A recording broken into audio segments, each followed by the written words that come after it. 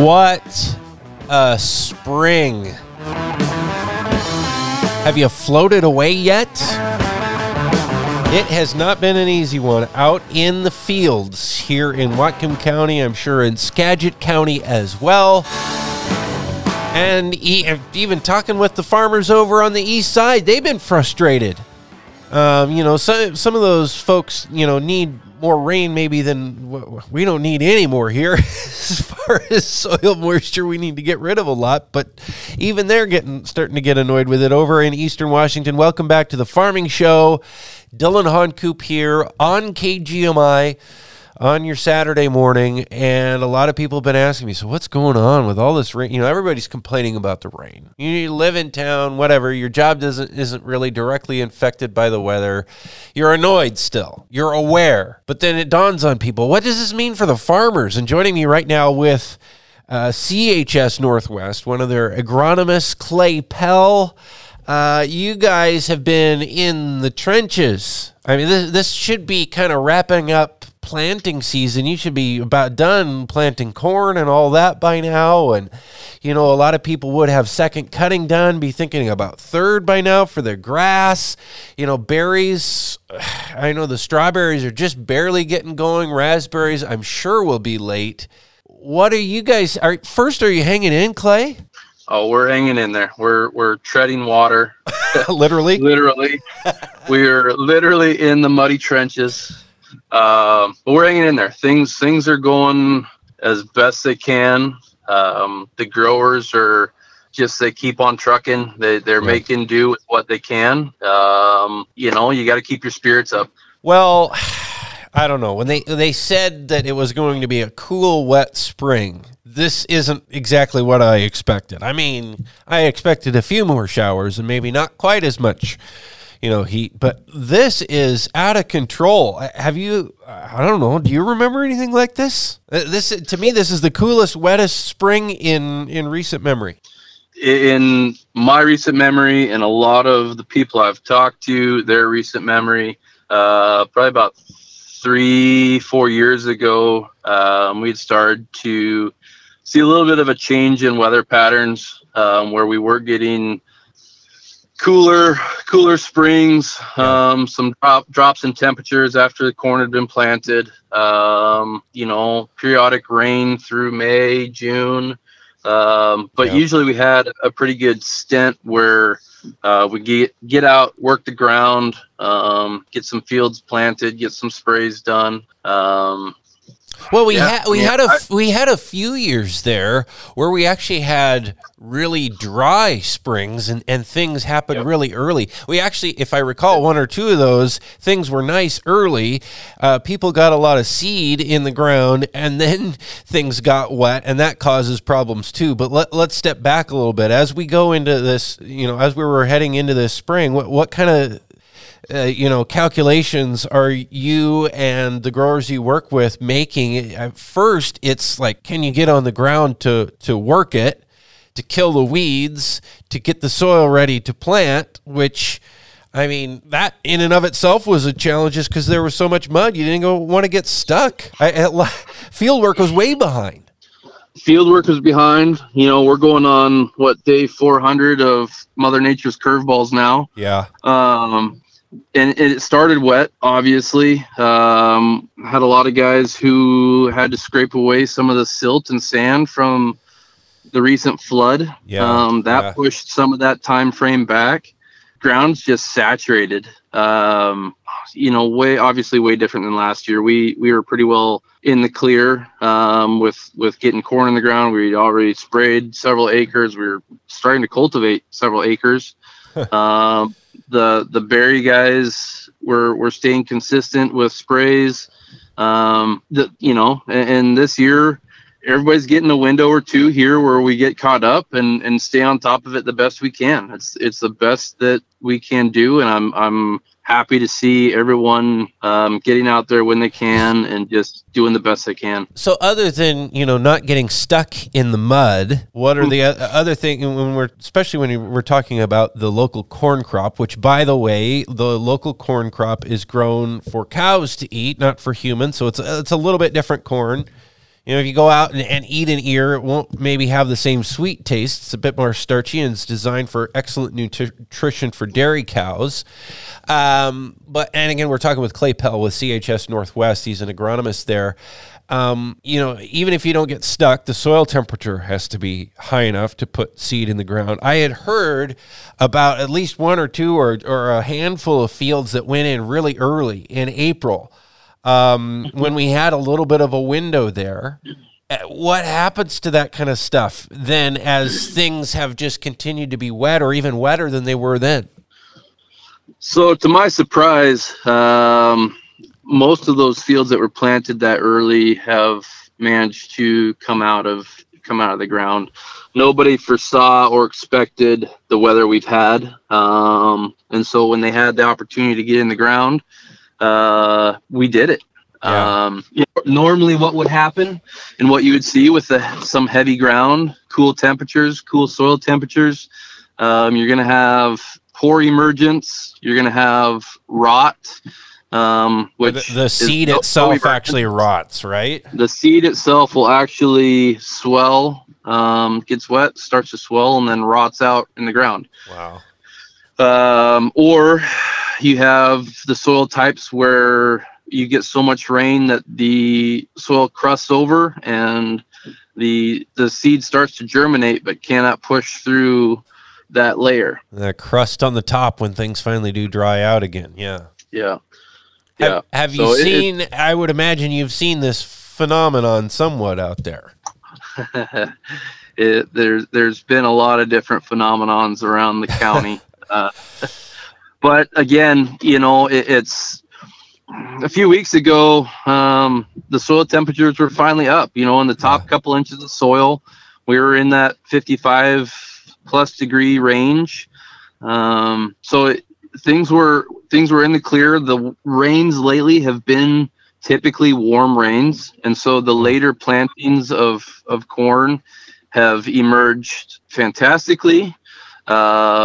Actually catching up with some of those earlier plantings, which is pretty normal if you get the colder temperatures, slower emergence. Things are on the yellow side. But as the temperatures warm up, the plants are finding the nutrients in the ground, and we're starting to color up. Things are growing adequately. So why would things be on the yellow side? Just not enough sunshine? I know corn loves sunshine and heat units. Correct. So sunshine, heat units, photosynthesis. So being able to get the sugars and process the energy and continue to grow. So with the cooler temperatures, they're just not absorbing the nutrients as well. Yeah. Some of it is just a lack of nutrients. With all this rain, there's undoubtedly been a lot of leaching of the nitrogen out of the root zone. And so it's just taking time to get the roots to grow into where the nitrogen content is at. Yeah, because it's always on the move a little bit. Again, talking with Clay Pell here on the Farming Show. I'm Dylan Honcoop. Clay is an agronomist with CHS Northwest. He's working with farmers all over Whatcom County, and he's hands-on in the field day in and day out this time of year. Another thing, you know, if we're still on the corn topic just for a sec, another thing, and this goes for the potato guys too, is days to maturity and which varieties are going in when. And that's a whole game of rolling the dice, you know. Back to you talking about some of those fields that went in early and miraculously did okay despite getting dumped on for weeks and weeks after. You know, they were able to put in longer day corn, as it's called, more days to maturity, because they will have, there's always kind of a hard end time, and you don't know exactly when it's going to happen, but it usually happens in September sometime, maybe October if you're lucky, when that corn's got to be harvested. So you got to then backtrack the dates, you know, how many days do you need from when you plant. And at the same time, I don't know if this is true, but I heard it was extra difficult to even get some of that shorter day corn this year too. So how's that all been shaken out? So this year across the nation, I mean, just like every other supply chain, things have been on the tight side. We were able to lock down both the early varieties that we needed and the short varieties. So there's at that extent there has been no real issue. Where we're starting to see an obstacle is as we dial down the days and an unforeseen weather forecast, you start counting potential GDUs. You take the highest temperature of the day and the lowest temperature of the day and divide by 2 and subtract 50. And if we're lucky, we'll get, at least 10 growing degrees a day, hopefully more. But when you're talking varieties where you have to hit about 1,800 to 2,000 growing degrees to hit where we're looking for silage, it's a roll of the dice. Yeah. So what have people been putting in a lot this year? Have they been able to get in some of that 80, 82 plus day corn? I would imagine there's been a lot more in the 72, 75 day range. So early ground, there was some 87 day, 90 day put in. It's progressively and actively dropped down to about 80 days. At this point, not a lot of 75 day that I've seen going in, and quite honestly, I think we'll see what happens. I sure would hope that weather will turn around. It's forecasted to turn around. It's just a matter of when. And at the same time, though, when you start looking at the actual GDUs, they're pretty even across the board. At that point, like I said, you're in those 1,800 to 1,600, 1,800, 2,000 GDUs just to get it dried down to where we want to get the starch and the quality out of these varieties. So at this point, we just want to get some feed and some tonnage. Obviously, we want the best, most optimal feed that we can get, but with what we're dealing with and what Mother Nature is throwing our way, right now it's just about helping the growers get feed so they have something to get them through the winter. You can't be too picky about the finer points of growth and nutrition and all of that right now, unfortunately. Again, this is the Farming Show here on KGMI. I'm Dylan Honcoop, talking with Clay Pell, agronomist at CHS Northwest, working with farmers growing corn and grass and berries and potatoes and whatnot here in Whatcom County. How far along are you guys on corn planting? I was hearing from someone just not that long ago that they're only halfway done. I would imagine it's more than that by now, but man, this is late in the season to still be doing that. It's definitely not as far along as I would like. I mentioned earlier we were well beyond planting for the most part at this point last year. At this point, there's still some acres to go. I've talked with some growers about some fields that they had planned to rotate, and it's a matter now of, do we take the time and roll the dice to work those fields up, or do we just leave them so we can continue to get the tonnage off of those existing crops as it is? Leave it in grass rather than put it in corn. Correct. Correct. Leave it the way it is. You're not waiting a month and a half to get your first cutting off of a new grass. Or gambling with corn finishing out at this point. And it's not ideal. Again, a lot of these farmers have their farm management plans and rotationals in place for several months ahead of time. And they've been throwing a curveball, and they're working around it, and they're doing an awesome job just keeping up with the punches. How's grass doing, by the way? I would imagine, this kind of weather, actually, grass tends to do pretty well in. I mean, it likes lots of moisture. It's just a pain in the butt to get it harvested. Quite honestly, I would tell you that minus the cooler days, the mid 60s and 70-degree days we've been having with the moisture is phenomenal growing weather for all crops. You get that humid climate. The problem is obviously getting into the fields, whether you're trying to get a spray done, or getting into plant or work the ground. Obviously the rain permits that, but beyond that, as long as you're getting sprays on in the berries and protecting against any disease pressure, which the humid climates are going to bring, it's great growing. Grass is doing phenomenal. Yeah. How are the berry guys feeling about things this year? My dad isn't in it anymore, so I don't have somebody I can bug and say, hey, how are your berries looking? I have plenty of other people I could bug about it too, I guess. Yeah. Yep. They're pretty optimistic.